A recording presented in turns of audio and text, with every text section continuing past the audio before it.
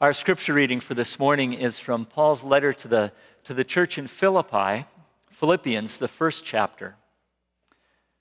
Paul and Timothy, servants of Christ Jesus, to all the saints in Christ Jesus who are in Philippi with the bishops and deacons, grace to you and peace from God our Father and the Lord Jesus Christ. I thank my God every time I remember you, constantly praying with joy in every one of my prayers for all of you, because of your sharing in the gospel from the first day until now. I am confident of this, that the one who began a good work among you will bring it to completion by the day of Jesus Christ. It is right for me to think this way about all of you, because you hold me in your heart. For all of you share in God's grace with me, both in my imprisonment and in the defense and confirmation of the gospel. For God is my witness, how I long for all of you with the compassion of Christ Jesus. And this is my prayer, that your love may overflow more and more with knowledge and full insight, to help you to determine what is best, so that in the day of Christ Jesus you may be pure and blameless, having produced a harvest of righteousness that comes through Jesus Christ, for the glory and praise of God. The word of the Lord.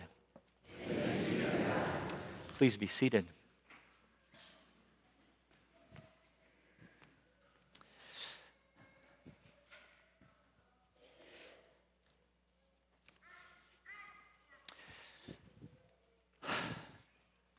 First, thank you.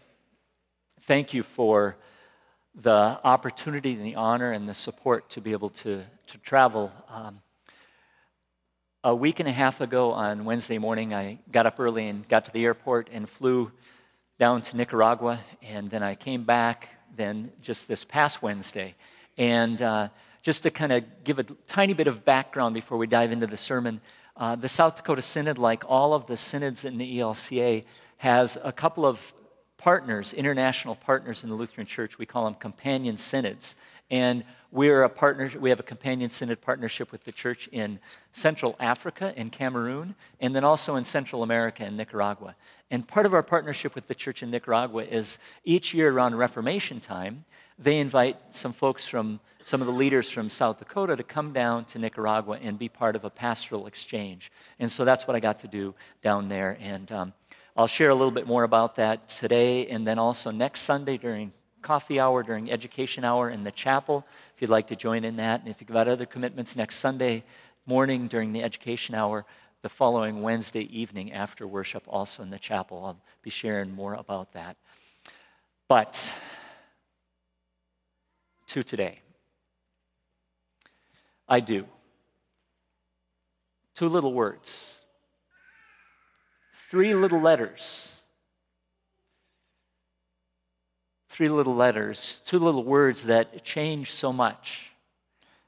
When you think about those words, I do, most people think about a wedding when people gather before the altar. And they say those two words, I do, those words that speak about relationship, about love, about commitment, about sharing, about togetherness, about partnership. I do. Been thinking about those words because of Paul's beginning to the letter to the Philippians, where Paul starts off saying, I do thank God every time I remember you. I thank God every time I remember you, praying for you because of your sharing in the gospel. I've been thinking about Philippians over the last month pretty intensely because I knew that I was going to be preaching on it for this weekend, and I also knew that Philippians was the focus for the Bible studies that we would be leading in Nicaragua. And so last Sunday afternoon and evening and all day last Monday, we gathered at Cedro Galan, which is just on the outskirts of Managua. And it's a little farm area. It started as a refugee camp back in the 80s. Now it's a kind of a retreat center. So if you can kind of think Nisadac or Joy Ranch in Nicaragua, that's kind of like Cedro Golan. And some of the finances that we raised to expand our building here, we actually gave away to help them with that facility there. But leaders from across the church in Nicaragua gathered together, and we spent 5 sessions of Bible study looking at Philippians together with them there in Nicaragua. And I was really incredibly grateful that we had not only Pastor Charlie Bunk and Deacon Barbara Bunk there along with me, part of that, but we also had another wonderful young person. Soliette is her name, and she is there on the right-hand side with a microphone in her hand. Soliette is a remarkable young woman. She's somewhere just under 30 years old. She is a pastor, and she's a medical doctor. And she works on behalf of the South Dakota Synod to serve the church in Nicaragua, and also serves as kind of the host and translator, and a remarkable woman. So she helped us with the Bible study, translating the Bible study. She helped us when we were out in the little rural communities. This is one of the rural communities that we went to that is called La Carbonera. And the pastor there on the right, standing there with the white shirt. I wish you could see his shirt if you look really close. I love it when God has a sense of humor. Can anybody read what his shirt says? It says Monarch Football. It has nothing to do with Warner or the football we play, but I'm sure it's a soccer team. But anyway, there he is standing there, and he's telling about the beans and the corn that they're able to irrigate now due to some of the work that the church has been able to do. But there we stood, and we were talking there about Paul. How Paul says, I do thank God for you.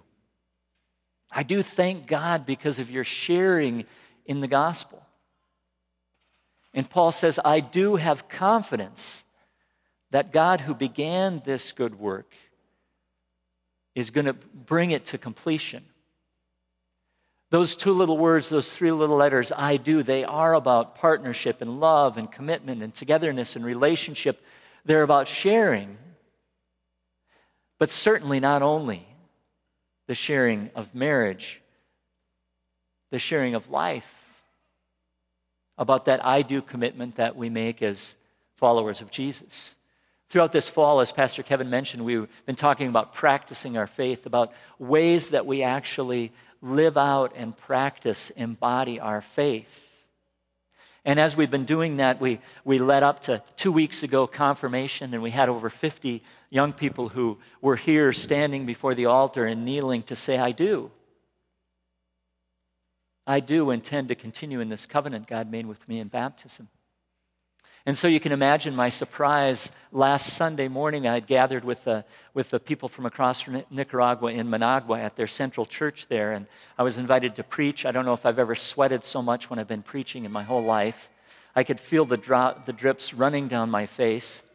I don't know if it was because of the temperature or because of my nerves or trying to preach in Spanish and English and hoping that I would make it through.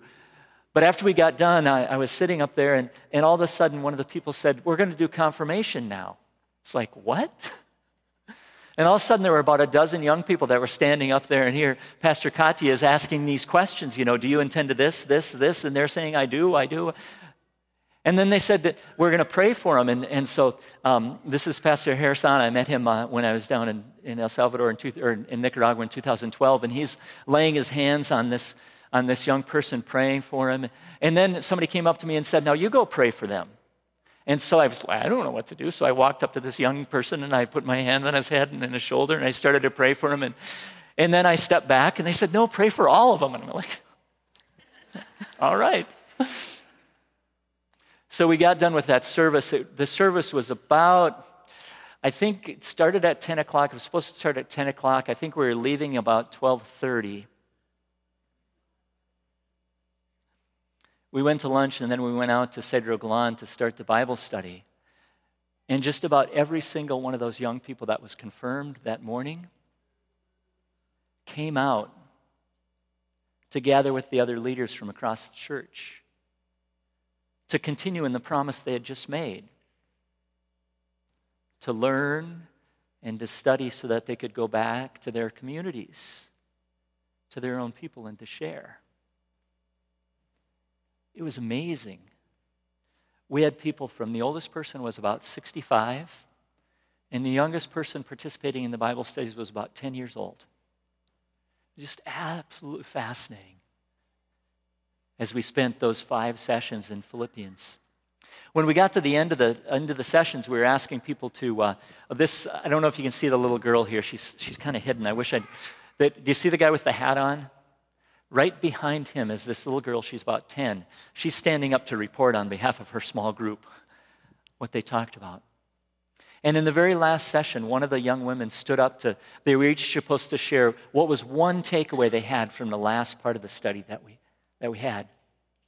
And this one young woman stood up and she said in Spanish, she said that the piece that stood out to us the most is, I can do all things through him who strengthens me. I can do. I can do all things through him who strengthens me. And I couldn't help but think back to the week before at confirmation here at Bethlehem when some of the young people who put together their faith projects, at least 2 of those young people from Bethlehem, they used that exact same passage. They said, I can do all things through him who strengthens me. Some of you have heard that phrase before. It's a pretty popular Bible passage. People quote it quite a bit, and they put it on T-shirts, and they put it out there a lot.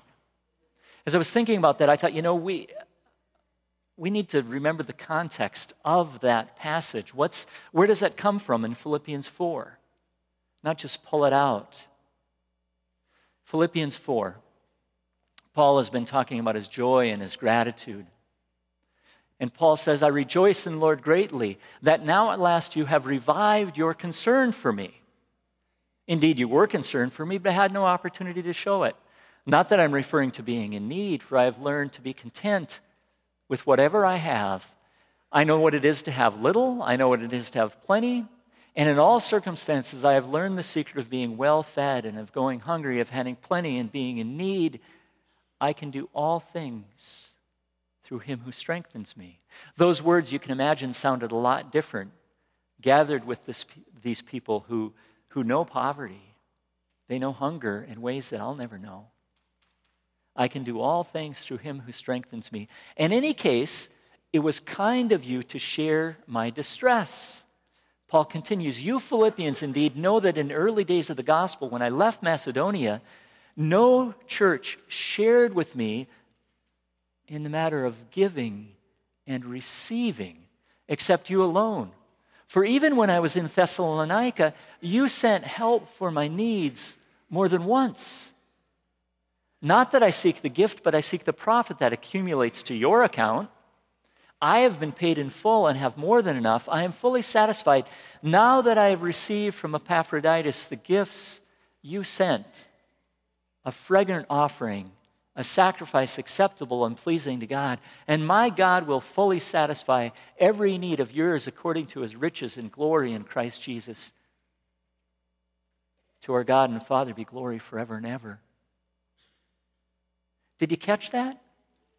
Those I can do words, I can do all things through him who strengthens me, they're embedded in this whole piece where Paul is talking about the way that the Philippians shared with him for the good of the ministry. They shared with him with their financial resources.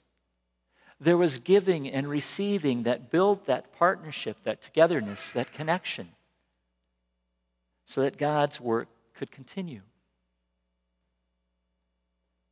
If you don't remember anything else from this morning, maybe you remember this. Maybe you simply remember that there is a life-giving connection between faith and finances. When I went to Nicaragua in 2012, I came back and I had some, I had this left. Have you ever seen one of these?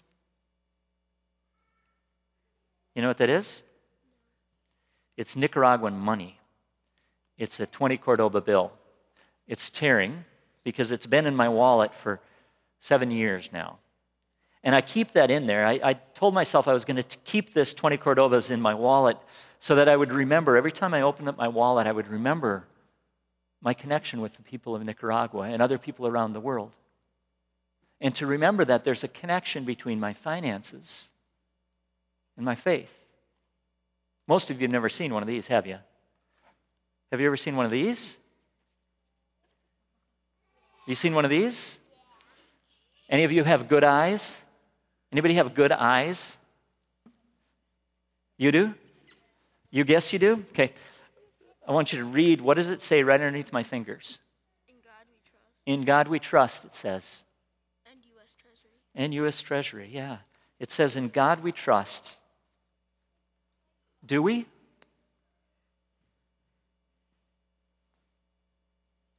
Do we? There is a life-giving connection between faith and finances. That's why Paul begins this letter. I thank my God every time I remember you, constantly praying with joy in every one of my prayers for all of you because of your sharing in the gospel.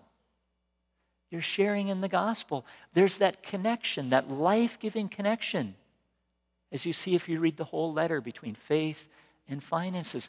And God, who's at work, God's going to bring it to completion. Paul trusts in God.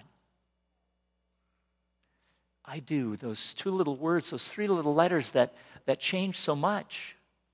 That's why throughout the fall we've been walking through, continuing in the covenant God made with us, about those practices that we live out in response to God's call and God's gift, God's claim in our lives. And we respond to that question by saying, I do, and I ask God to help and guide me. And so this morning, we simply ask, do you recognize the life-giving connection between your faith and finances? And you say, okay, this section here sounded pretty convincing. This section over here, do you recognize the life-giving connection between your faith and finances? Much better. And you listening on the radio, I didn't hear you at all.